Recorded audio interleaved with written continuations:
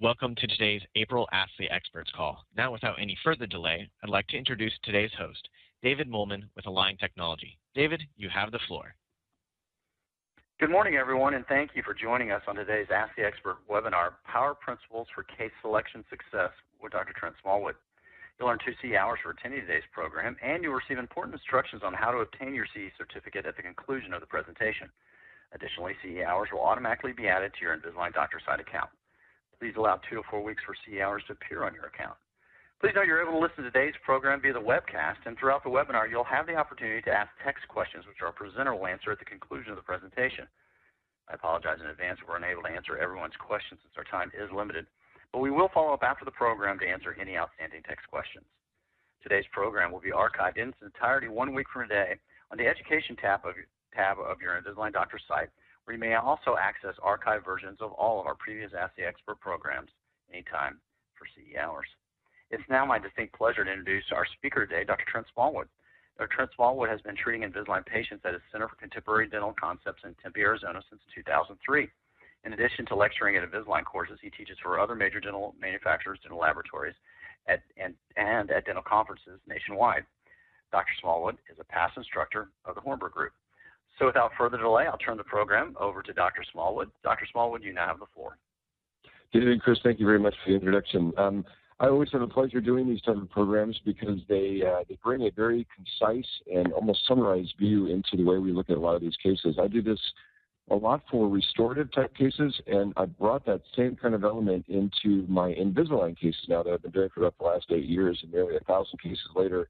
It's been really an exciting process that I've gone through because I've been able to bring a lot of what I've learned in both failures and successes of my restorative built-in porcelain into the actual movement of the teeth. And it's amazing at the end result, you're kind of looking for the same thing. And so that's when I've been able to bring a whole different view to the Align, environment and community with regard to my restorative kind of background. So that's what I want to, you'll see kind of a premise and that's based on restorative.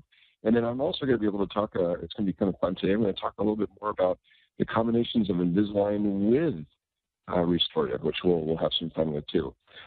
For me, really kind of how I got into Invisalign, I did get into Invisalign kicking and screaming, just to give you a little bit of history. I was really of the mindset that, if people had malocclusion or malpositioned teeth, why would I want to really move the teeth using orthodontics in some form? And certainly not Align technology, because I felt like these are bleaching trays. How can bleaching trays move teeth? Well, I'm here to tell you that they can actually move teeth. And with my situation, my thought was, why not just prep them straight? So for many years, that's what I would end up doing. I had a lot of great successes and failures, where I was always into the idea of conservative type dentistry. I was told in dental school that a silver-filled or amalgam-filled tooth like this one would be a baby crown. And I thought, why does it need to be? Why couldn't we be more conservative or less invasive? So it's always about the idea of creating environments like this one where we could just do potentially a composite or an onlay or an inlay, something far more conservative instead of such an aggressive type of stance. In that same vein, really for me, I also struggle with the idea of veneers, and I did a lot of those early on, where I would end up attempting to do a conservative veneer, and I'd end up doing crowns. This is a product called Empress, which many of you are probably familiar with, the Autocar. Excuse me. And very much the intent was to be conservative, but I ended up crowning all these teeth and only doing 6 because I was of the thought that, anterior teeth really was 6 through 11, or, the 1-3 to the 2-3. And that type of limited thinking would very much limit the type of end result, both from a functional and aesthetic standpoint. Then I kind of broadened my horizons a little bit, and using the same Empress product, I was able to look at a more conservative element with regard to less invasive type of preparation techniques, and then using, in this case, Invisalign to move the teeth into a better place so that I could conservatively place actual veneers on these teeth using Empress. And hopefully most of you will think or agree that this smile is far better than this one, even though they're made out of exactly the same product, but just separated by about 10 years of knowledge and understanding. And so that's what I was able to bring into the this different type of arena with regard to Invisalign. And so now my practice still consists of a tremendous amount of restorative, but it also has a very strong standalone Invisalign only type part of my practice, which if the teeth, I kind of have a rule of thumb, ugly crooked teeth will end up being ugly straight teeth. So if we can make the teeth beautiful in some form, whether it's with composites, whether the teeth are beautiful anyway, they're just in the wrong position. For example, in this fellow's case, here we can just simply put them into a better place overall. But again, the fundamentals are the few principles that I discuss, and then we will at length today, that really deal with the idea of how to choose these cases a little bit differently and maybe with a little bit different mindset. Here, these first 4 or 5 that I mentioned here are definitely probably the premise of where I end up creating the success for my Invisalign and my restorative cases. I want to kind of go through those individually. One, to be able to start initially, is this concept of like arches. Now, when I talk about like arches, I'm not necessarily talking about the arch form. That is very important, as you know, but it's not what I'm talking about here. What I have my hygienist typically, most of my hygiene, or rather I should say my Align Invisalign cases come through my hygiene basically department. About 70 to 80% of them do. And it's basically from a functional standpoint. So my hygienists are taught by me to look at the idea of with whatever we're looking at with patients from here, whatever any new patients or existing patients, whether it's the periodontal issues, of course, we're going to be looking at decay issues, potential abscesses, infections. But I also want them to look at like arches. And the concept of that is whether there's space over space or crowding over crowding. That's what I mean by like arches. The like arches is not pertaining to arch form. In this case, if we have a space on the top or maxillary arch and then space on the mandibular arch, then that tells me that when we move these teeth using Invisalign, they're going to tend to move in somewhat of a harmonious, symbiotic way. And they're going to work together using Invisalign, the Invisalign product, to be able to close these spaces. Also in the same vein, most of our cases that we're going to be dealing with Invisalign are crowding cases. Probably over 80 to 90% of our cases are going to be crowding like this one. So in this case, we also look at like arches. Do we have crowding on the lower, and do we have crowding on the upper? And in this case, we do. And also, it does not need to be equal crowding. So for example, if we have 7 millimeters of crowding on the upper arch, and only 2 millimeters or 1 millimeter or no, in fact, millimeters on the lower arch, that is still considered like arches. It doesn't need to be the same. It just simply needs to be, in the sense it doesn't need to be the same in the amount of distance or space or crowding. It just needs to be like arches, crowding over crowding or space over space. And that classification alone makes these cases fairly straightforward, even the most complex crowding or space cases. An example of that, because we're all visual, is think of a situation where it's unlike arches. For example, you may have upper crowding or maxillary crowding and mandibular spaces. Well, when those spaces close on the lower arch, it constricts the arch to some degree, whereas the crowding, as I mentioned, would expand the arch. And in that situation, as many of you can probably visualize, you would end up with an overjet, potentially open bite situation. And that can lead to some issues for both the patient, aesthetically or functionally, and you may not have thought about that. So I tend to say that arches that are unlike arches, for example, crowding over space or space over crowding, would lead to unlike arches, and they put your case immediately into a more intermediate type of case, which I do those every day, and many of you may as well.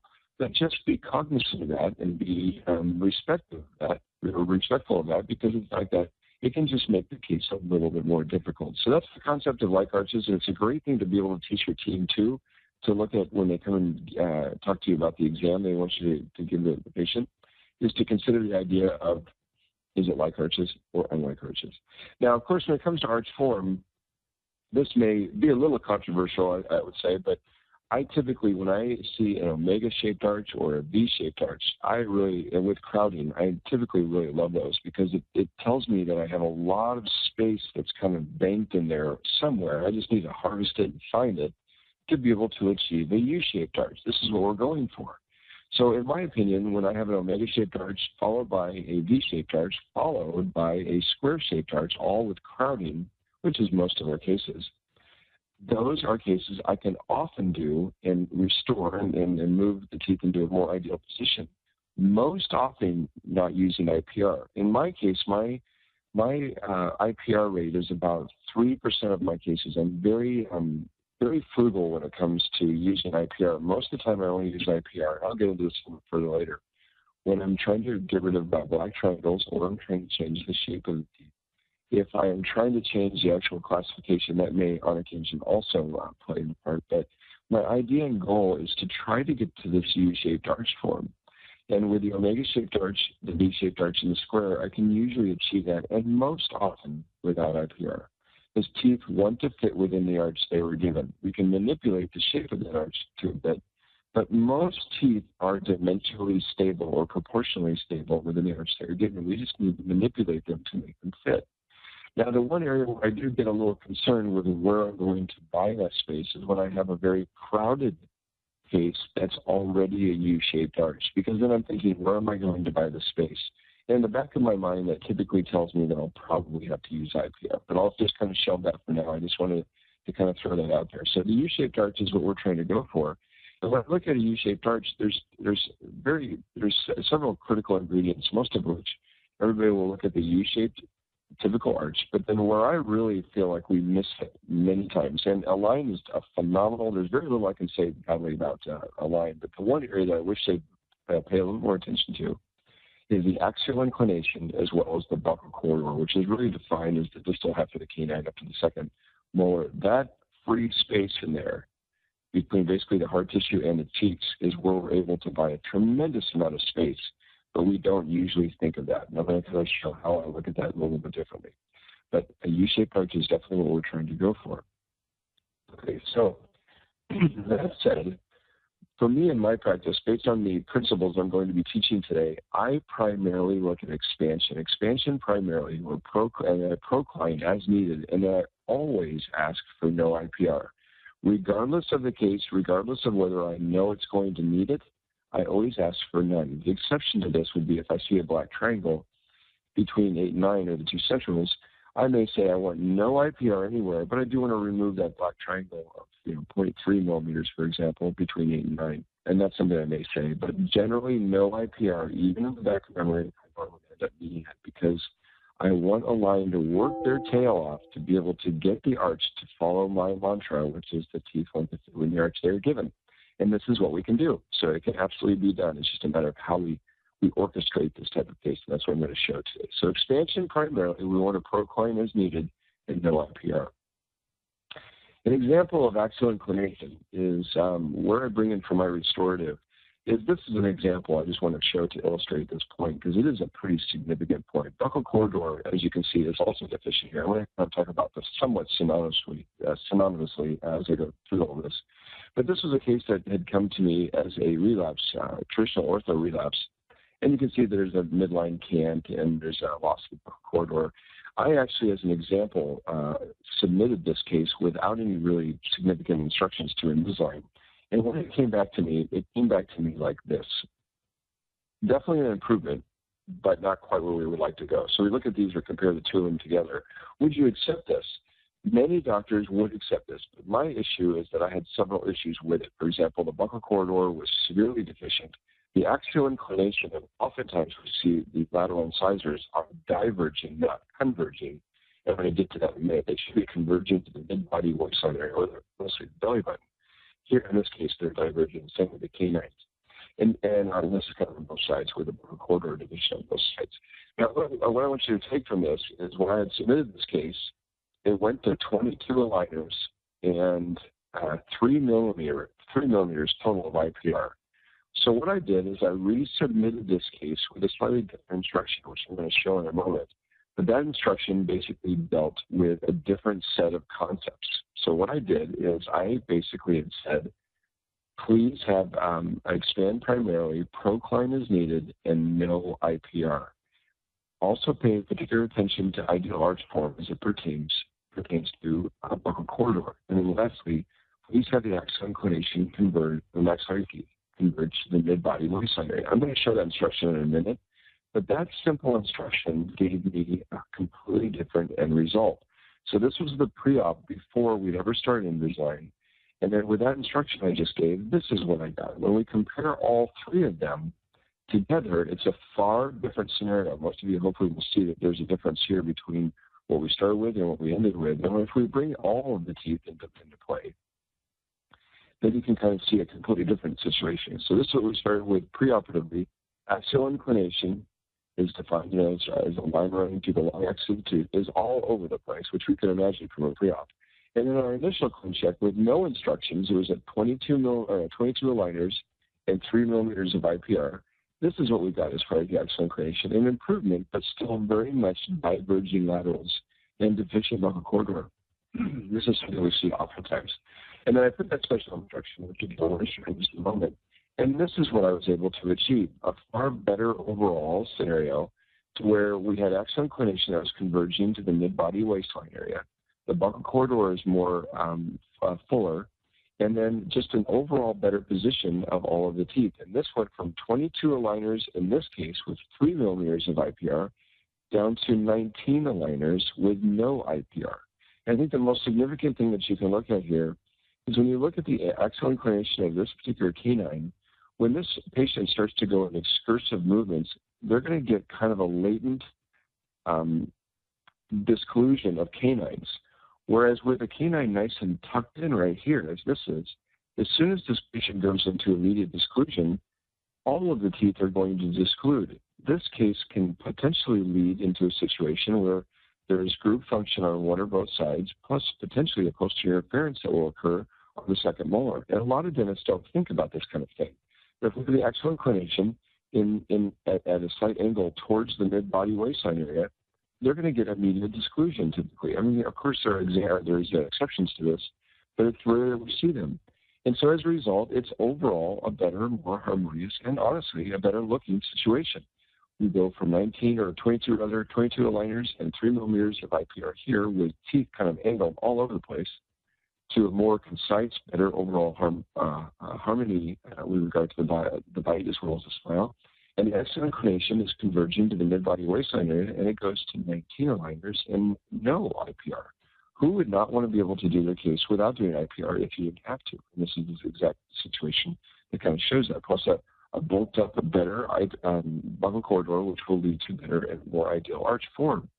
So that's what I want you to be able to look at to some degree, is that for most part, most of our movement is going to be through expansion, about 85%, and proclaiming as needed. But remember, proclaiming is a tipping or a flaring of the teeth, and that should be only as you need it, but it can come at the cost of axial inclination. If you think about it, it will tilt the teeth facially and diverge the axial inclination. That's why I have it in my special instructions. And all of this kind of leads to less than a 2 or 3% chance of IPR. So that's what I want you to take more than anything with regard to that.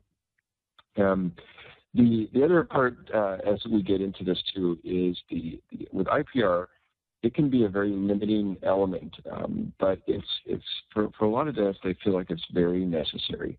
And so I want to kind of get into, before I show you the final special instruction and how to write that up, I want to show what my thoughts are on IPR. I do feel like it's avoidable most of the time, and that's why only about 2 to 3% of my cases are needed the IPR. The problem I have with IPR is it can tend to get your ledge if you use a disc, and sometimes there can just be a lot of damage that can occur if not done properly. So I'd rather be able to do a situation or with a case where I don't necessarily have to use IPR if I can avoid it. Now, if I do need to use it, I typically use a 392 burr. This is shown by Axis, but Brass or any of the manufacturers will make this, but it's an F392. It's an ultra-fine diamond burr that is kind of nice because on the very tip of the burr, it's at 0.1, and about mid, or it's about 0.5, which are your typical sizes with regard to the IPR that you're doing. Remember, there's always a decimal point that they're going to give you, and they'll never give you more than 0.5 unless you specifically ask for it, which I'll be showing an example of that here in a few moments. But the great thing about this is that if we do need to create IPR situation, with that particular burr, the 392, I'm able to come in usually perpendicular to the tooth from the lingual and just kind of break through the contact. And I come in through the facial in the same motion, and then I move it towards the long axis of the tooth, and then just basically kind of create this beautiful end result. And I can do 4 or 5.3s IPRs in about 60 seconds with this burr. So it's very safe. It creates a beautiful end result, and don't disfigure the teeth at all. Great, again, as I mentioned, I love IPR when it comes to black triangles. You can just simply place an error 0.3 in this case, or maybe 0.4. You can cut it the same day you take the impression, or you can do it, of course, the same day you deliver the aligners. Just let a line know what your intention is as far as how much. And usually within a few aligners, it closes up really nicely, and this works out beautifully. So for black triangles, I do actually really like IPR. The second thing is to change the shape of the teeth, which I'll be sharing an example of that in a bit. But for me, if I do need to take, if I do need to look at the idea of creating IPR, I initially ask for none. But if I do need to place some within, then I typically request that it is done on the distal of the canines. My reasoning there is that if I ask for that on the distal end of the canines, the IPR, then typically the purchase point or the contact point of your teeth is a little easier to adjust if they're distal of the canines. As many of you know, if you've ever had been called to do 0.5 millimeters on the lower centrals on each tooth down there, it can really have a substantial dimensional or proportional difference or effect on those teeth. So if you take that hit, so to speak, distal of the canines, you can end up getting about 3 millimeters of IPR reduction on each arch by simply asking for distal of the canines, for example, 0.5 canine to premolar, premolar to premolar, and then premolar to molar. You can even ask if you need it molar to molar, which would add another millimeter on each side, or millimeter total, which would give you a total of 4 per arch, and I've never had to ask for more than that. But I like to take my IPR hits distal of the canine because it simply elongates the contact, but it doesn't really denature the shape of the tooth, which I appreciate tremendously. That works pretty well. So to bring all of this together, this is more or less my special instruction. As you know, when you fill out either Invisalign Assist, some of you may be using, or Invisalign Full, or Invisalign Express 10 or 5, it doesn't matter, any of these really would work, this is exactly the instruction that I put in there. And I just simply put this in a Microsoft Word document, and then I just copy and paste it into my instructions for every single patient, even if I know in the back of my mind it's going to need IPR. But just to go through this, to explain and summarize, please expand primarily. I think that makes probably sense to everybody. Procline as needed. Remember, proclaiming does come at the cost of axial inclination. So procline is needed and no IPR. I always want them to try to create the case and follow my mantra of teeth want to fit within the arch they are given. We can manipulate that arch, but let's try to make them stay very close within that box we've confined them to just to make the case go. This will make them use the buccal corridor and axial inclination to their favor. But of course, I'm going to bring that up. Pay close attention to the buccal corridor when expanding to attempt ideal arch form. Have the maxillary arch axial inclination converge to the patient's mid-body waistline area. A line used to give me kind of a bad time because I used to say converge to the belly button, and that's exactly where we're trying to go. But the waistline area just gives them an actual converging point of reference. When you are converging anything, you have to have an endpoint. Can you imagine if we said feet converged, for example, the teeth to the feet, the teeth would be very up and down. If you said the chest, it would be too collapsed and too converging.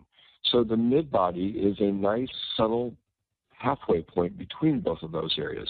Now, I know some of you may be thinking, well, we need to know then, of course, the height of the patient. Well, you don't need to know the height of the patient. It's just a basic reference. Everybody has a slightly different axial inclination based on their height and whatnot. But the idea is just to get a general zone in an area. And there's only a few feet difference between, for example, a 7'7" man and a 4'11" woman. It's just a general zone that we're trying to converge. But you can't just say just converge. You need to say converge to an endpoint. That's why I say the mid-body waistline area. This helps me just kind of bring the point to where the canines are going to engage initially and immediately and put you into an overall more harmonious situation. So this right here is worth your price of admission alone today, is this special instruction. The last part is where I ask for the attachment template to a corona aligner too. That's kind of optional, but this is the reason I put this in. I like to be able to give the patient the first aligner just to try out for 2 weeks. There is movement that's occurring. It's minimal, but it's just kind of getting everything going. Plus, it's really just getting the patient acclimated to the whole idea of accepting trays in their mouth. They're wearing 23 hours a day. This, then, they come in after 2 weeks, and they say, typically, oh, yeah, everything's gone really well. I've gotten very used to the trays. Everything looks pretty good. And then we say, of course, well, now we're going to place the attachments. We've, of course, explained this to them already prior to this appointment, but I just want them to be aware. And they say, oh, yeah, no, yeah, I remember you telling me, and we put them in. And, of course, from a frictional standpoint, to place the aligners in or remove them is a little bit more difficult when you have all the attachments that we have. But it just gets the patient to step down a little bit further into the whole acclimation process, and they tend to adjust and adapt very quickly based on that. So that's why I placed that in. Then I will give them 2 more aligners. So I like to keep everything in 3s. So typically what I will do is give them aligner 1, have them back 2 weeks later, and then if everything's going well, I give them 2 more aligners and see them back in a month. And then I give them basically 4, 5, and 6, and then 7, 8, 9, and just continue on down for every 6 weeks, unless you're accelerating, which I'm going to get into that a bit as well. So hopefully that makes sense to some degree with regard to what we're able to do with a lot of these cases to bring it all into a basic core set of principles that just helps the case go far easier. And this, I do feel, is why I have such a low retention rate or I should say a refinement rate of less than 15% of my cases, because of the fact that I follow these core principles and put that special instruction in. Now, with regard to accelerating, this is a very hot topic right now, and I of course, the 2 big ones are probably Propel and Acceldent. And my issue with Acceldent is the fact that the unit cost is so high. I think it's upwards of $800 to $1,000. You have to rely on the patient compliance to be able to create this environment to be compliant to wear these aligners to vibrate bone to be able to accelerate these cases. This is why I like Propel. Propel, I've done now several hundred cases now with Propel, and I've really enjoyed this product because of the fact that it is a very simple micro osteoperforation system where we basically use this little concept of this little tool here at the lower left side, and it does perforate the bone using usually just a traditional lamine style or even just a strong compound topical. And it creates basically an acute inflammatory process using the micro-osteoperforation type of system to create small holes, which of course are very recoverable, and the patient has no post-op discomfort at all. It really increases cytokines production. The remodeling is increased. And it decreases that bone density for about 3 months. And so you can, as a result, accelerate. I accelerate to then 7 days versus the 14 days of line. And what this will do is this will then let me be able to half the time. So I can, at that point, I don't give 12 aligners at one time. I still see the patient every 3 to 4 aligners, but now it's per week versus per 2 weeks. And so far with all my cases, knock on wood, I have not had any issues. The acceleration process has been great. Now, this is not necessarily something that Align sanctions or promotes by any means.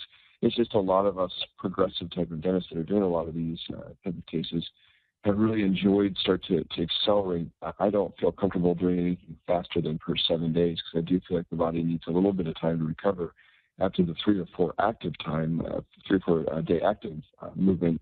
The next 3 days to have just passive holding is not such a bad thing. So this concept has worked really nicely. You basically just then place a small perforation. Usually we'll do about 3 to 4 on the upper right, same with the upper left, and the same on the lower.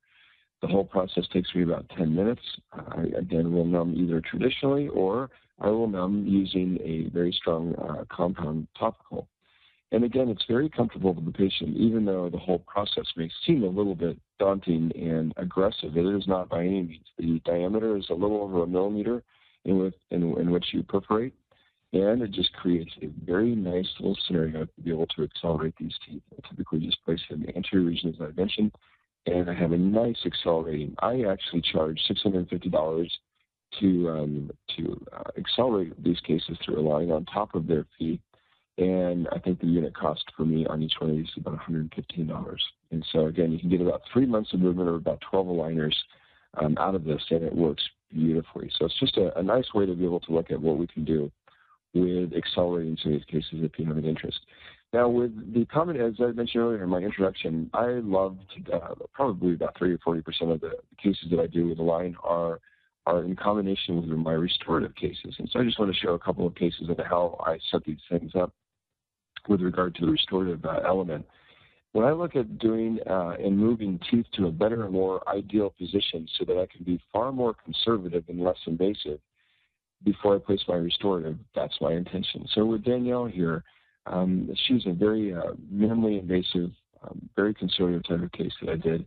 And what I did is here she was with pre-Invisalign, and then just a few months later, she's post-Invisalign. The great thing about the combination of restorative cases is I'm not looking for perfect. I'm just looking for close, because I'm going to come back in with a restorative and make it perfect. So in her case, what we did is she started off preoperatively with a list of items that we needed to address, some of which she was having issues with, and of course then some I was. And the gingival height and the width of the canines was immense. Her canines, hard to tell from this picture, are almost as wide as they are long. So we had to hide those little undersized lateral incisors, and she had fairly low value lateral incisors, and the gingival architecture was all over the place. So I wanted to be able to, for example, intrude or extrude different teeth to be able to get the gingival architecture into a better overall position. So using Photoshop, what I did, as you can see, I just extruded, for example, the 1, 2, or the tooth number 7 here, and the same with tooth number 8 or the 2, 1. And I just basically got everything into a better overall, better position so that I could create a better environment for my restorative and be far more conservative. So in doing that, for just a few months with Invisalign, I was able to achieve a lot of, really, the remedy of a lot of my items. I can't change the value of the teeth. That's, of course, where the veneers will come into play. That we're going to put 10 veneers on her case. But I was able to be very conservative and minimally invasive. So still using that 392 burr I mentioned earlier for doing IPR, I was able to break the context and be able to provide a far more conservative situation. Now, going to prep design, even though the scope of this program is not really restorative, I just do want to show you what I'm able to achieve as a result of this. Because I'm able to position the teeth into a better overall position, I'm able to maintain a nice conservative approach to my prep design. This is a nice lingual, standard lingual bevel design that I do with most veneers when I teach courses in veneers also. This is a chamfer, which many of you probably have done as well as I have, with the intention of being conservative with veneer form.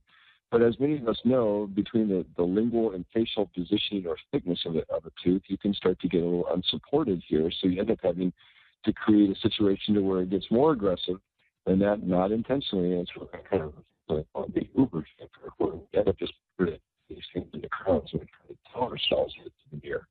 But many of you are probably laughing because you know what I'm talking about. So the idea is to be able to create a more conservative environment based on the movement of the teeth so that I can maintain a nice bevel like this, and I'm able to achieve that. So in the prep design, that is my goal, is conservative. I love to be conservative. So here's where Danielle was preoperatively, and just superimposing using Photoshop. Where her position is basically, it's great because you can see I am still in the enamel of all these teeth, conservative with regard to just scoring the margin, and then I'm just able to wrap a slight lingual bevel. I did use the 392 to break context. I do this a lot of times now by just moving the teeth to an open space, and I don't even have to prep the teeth at all. And then I'm able to, not even using anesthetic, just place 10 veneers over the top of it. She does go through a provisional stage, so we don't miss that. But for scope of time, I just didn't want to go through that too much. And then nice 10 veneer result. Placement of very conservative and beautiful aesthetics, and again, conservative, non-invasive. And really what got me here is the Invisalign, the movement of the teeth into a better overall position. I'm going to kind of show how I write. This is another case where the poor young lady is 27 years old, even though she looks far younger than that. And what happened with her in her case is that she has been through 4 years of orthodontics. And so this was a situation to where her situation was we needed to move the teeth into a better position overall and then place veneers at the end of it. So just to give you kind of an idea where she started with, she was also congenitally missing lateral incisors. The gums are a little red here because we seeded them on a Wednesday and she got married on a Friday, so we had to take the pictures the same day. But we were able to turn these canines into lateral incisors. I would have liked to have intruded the teeth just a little bit more to get a better overall gingival architecture, but I was kind of limited because of timing with her. So it's just to show you what we're able to achieve just in 3 months of ortho or Invisalign to be able to get to the placement of her veneers in her case. Far more conservative, and we're able to keep it conservative. So what I do to write these type of cases up is I will move the teeth to ideal based on the prescription I gave you earlier. But then I also, in addition, will say I want a 3-degree retrocline position. And of course, I list what teeth I'm going to be preparing for veneers with a 0.1 millimeter diastema. What this does with a 3-degree retrocline position is it does not invade the envelope of function, which I really love that part of it all because I don't have problems with occlusion. It also gives me about 0.4 to 0.5 millimeters of porcelain on the facial based on this 3-degree retrocline position. And all that is achieved through the movement through Align and Invisalign. So that's what I love about this is it creates this an overall better environment for me so that I can be less invasive with the patient. And they're going to appreciate that, and I appreciate that as well. So this is more or less how it's written up. It's just important that you do mention that it's 3-degree retrocline position with 0.1 millimeters or more if needed, depending on the proportions and what teeth you're going to actually be restoring. This can also include full mouth rehabilitation if you're going to open up the vertical dimension of occlusion. It can play a part too. And then just my final case I want to show you is just a black triangle case, no restorative. This is a woman, ironically, her name is Pandora, which I know people actually name their kids Pandora, but she went by Pandy for short. And her situation is that she approached me with the idea of doing something about this black triangle. It's black triangle, Bermuda triangle. I mean, this thing is just a big triangle. She just got the raw end of the deal with regard to the shape of the teeth. Big triangles everywhere. So I told her that she'd been to several consults, and many of those doctors had said that she needed to have her teeth crowned. And I said, well, you don't have to have them crowned, but we're going to probably need to put veneers on all of them. And she was very upset. I had to give her a very large treatment plan. And while she's there upset and actually crying in my consult room, I started to think, I could potentially do this case with Invisalign. I'm going to have some limitation, but I could. And she was very open to talking about it further. So we decided to do both full upper and lower arches, design full, and no restorative, and then just me reshaping the teeth to some degree to be able to get a better proportion. So in her case, what we did is after 4 weeks, we got her back, and then we created these black triangles. Using IPR, we created these large spaces. So she really is essentially a space case. And she's like arches because she has black triangles on the bottom as well as the upper. It's just this one between 8 and 9 is tremendously large. And so we had initially ordered in 2 phases. So I asked for 2.5 millimeters the first time. In this case, again, we used a 392 burr. My joke about this one is I could probably use any of these burrs for this case, but this is typically what I'll use is a 392. And then we simply break through contact in several spots. In this case, I needed 2.5 millimeters. She ended up having about 7.5 millimeters of IPR all across the upper arch. At 7 months, this is what she was. I knew we weren't done. I had minimal contouring of the teeth, but I went to a second phase, or refinement number 1, and added 2 more millimeters to her particular case, and she was thrilled where she was at this point, and then I just did a little bit more contouring. Now, at this point, what I do with all of my patients, when they're nearing the end of Invisalign, or if they're choosing a smile with regard to porcelain I'm doing, some years ago, I created this concept of what I call the platinum paradigm. And it's a lot of what I've actually talked about today, and I've had it published in multiple periodicals and peer-reviewed journals. It's this idea of kind of looking at what creates ideal smiles. And in 2003, I created the original platinum paradigm. And in 2008, the platinum paradigm 2, which is just more of an Americanized version. These deal with less ideal type of scenarios, and this one is a standalone book on more ideal type of smiles. And I take pages from those books and let the patient kind of look and understand where we want to go with a smile, both in restorative and just Invisalign. And I mean, some of the concepts that we talked about today, and then some we haven't, but understanding line angles, this is great education for doctors as well as patients and also your laboratories. So if anybody's interested in getting a copy of this, you can just email me at the end of the program too, and I'd be happy to help you with that. But these are the type of items that help you understand just what creates beauty in teeth, both from an aesthetic standpoint as well as a functional standpoint. The posture and such, all different elements, and just kind of explaining what creates these ideal smiles. We've talked about the black triangles as well as buccal corridor and axial inclination, and this deals and addresses those to where a nice full arch just gives you a full smile based on, you can see the differences here, where even 6 years is what I try to avoid because it tends to really blow out your the buccal corridor. So it's just this type of manual that helps with understanding, and we do get our patients somewhat educated in this area because it does help them understand their smile, and it keeps them kind of vested in the decisions that are being made. Now, what's kind of interesting is how many people think that there's actually a difference between male and female teeth.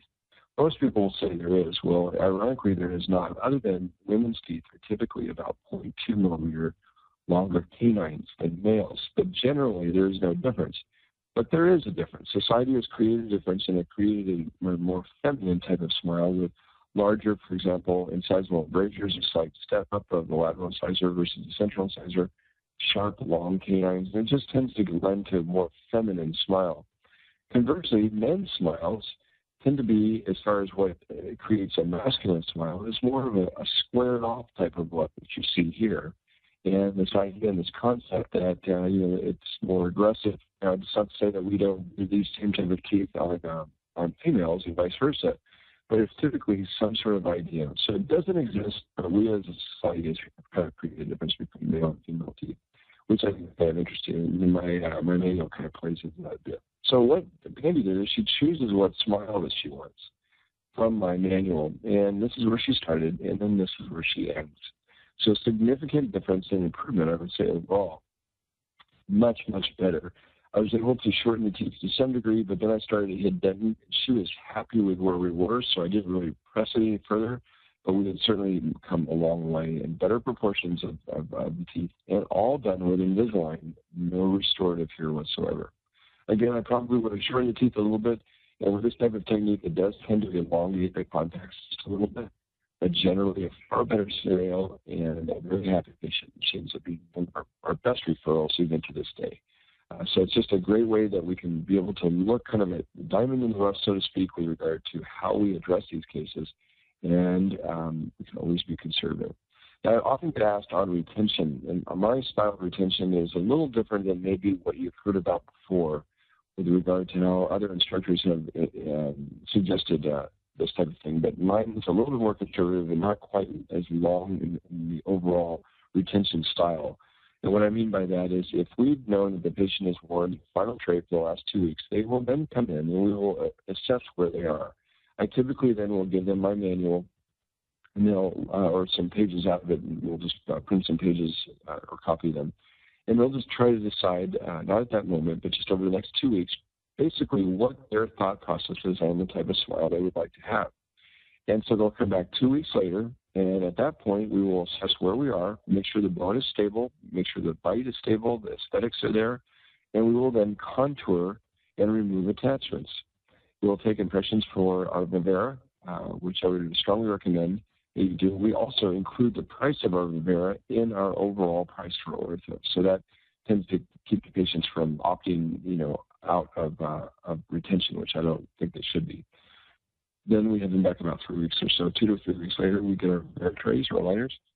We tell them, and this is probably the hardest thing, but we tell them they need to know their Vivera upper and lowers for 1 month, 23 hours a day. And here they have the attachments removed, their teeth are contoured now, they love the way they look, and they want to show them off. But this is a critical part to get the bone to stabilize. And then after 1 month, we tell them they can more or less wear them. They'll need to wear these aligners forever. This gives us about 3 months of passive retention. Some people have said as much as 6 months. I don't think that is necessarily needed, but certainly 6 months can't hurt you, but I think it's a little longer than you need to. And then we just do tell them they need to wear it forever. But this type of retention system overall setup really works very, very well. And the patients have been very happy with the end result. And knock on wood, I haven't had any cases I know of that have any relapse. So that's more or less the retention type development there. To summarize, as we go through all of this as a final idea, I want to just kind of go through some of these elements once again. As we discussed initially, we have the concept of like arches where we have crowding over crowding or space over space. It's just important to classify what they are because, again, if you have 4 millimeters of crowding on the upper and 0 millimeters of crowding on the lower, that's still like arches. But as soon as it goes to the opposite, for example, 2 millimeters of space on the lower and 4 millimeters of crowding on the upper, then that is unlike arches, and that tends to lead to a little bit more of a complexity with regard to how you address these cases. Then we go to arch form. We look at, obviously, we're trying to look for a U-shaped ideal arch form, and that's critical because that is where we'll be able to maintain good buccal corridor, axial inclination, and typically fall to my mantra of teeth want to fit within the arch they were given. If we can move towards that U-shaped arch form, we're able to really get great utilization of the space that's there and usually eliminate your IPR. Then I will evaluate the buccal corridor, as we had discussed, because that is where a lot of space is lost. And we're able to harvest a tremendous amount of space there. That kind of falls in within the axial inclination as well, and how that plays a part into it. As you can imagine, if the axial inclination is very severe towards the chest, for example, it's going to then make the case look collapsed, and you're going to lose your buccal corridor. So they are definitely interrelated. I expand primarily, procline as needed, and no IPR. I always ask for that, even if I know it's going to end up needing IPR at the end. I'll deal with that in the subsequent clean checks, but initially I want them to try to work this case with no IPR. I also look at my restorative very carefully.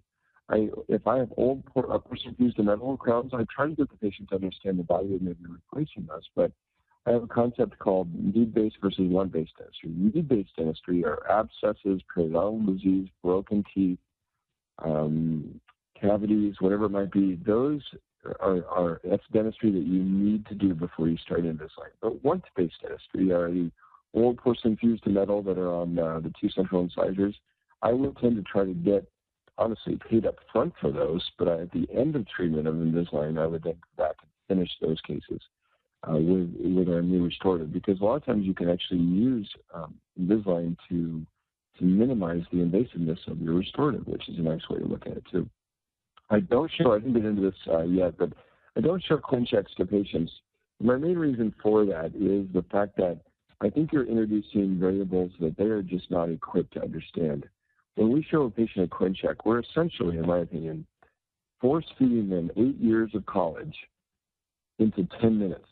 And typically the patient is just not equipped to be able to handle that kind of intense education. And an example of this, I used to show initially a lot of my clean checks to patients.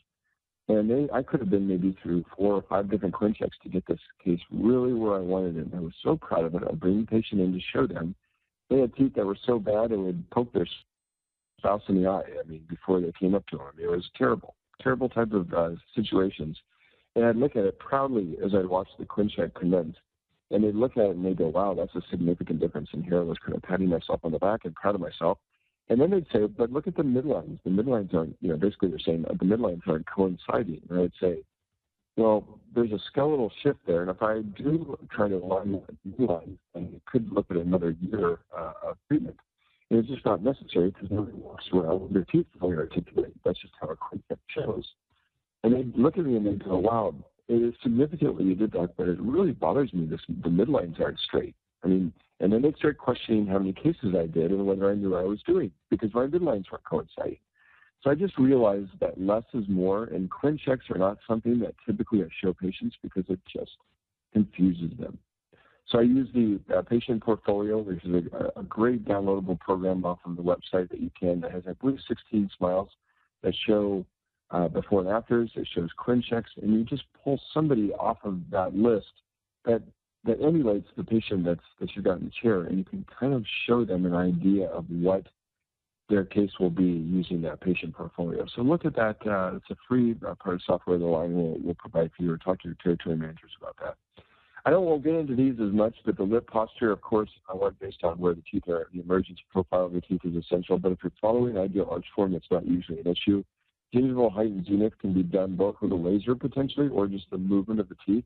But obviously, we want the height and the zenith of the central and the canine to be about the same, whereas the lateral incisor will be slightly incisal to that by about 0.5 millimeter, 2 millimeter. These are just nice soft tissue part of your roadmap, so to speak, to create this beautiful end result.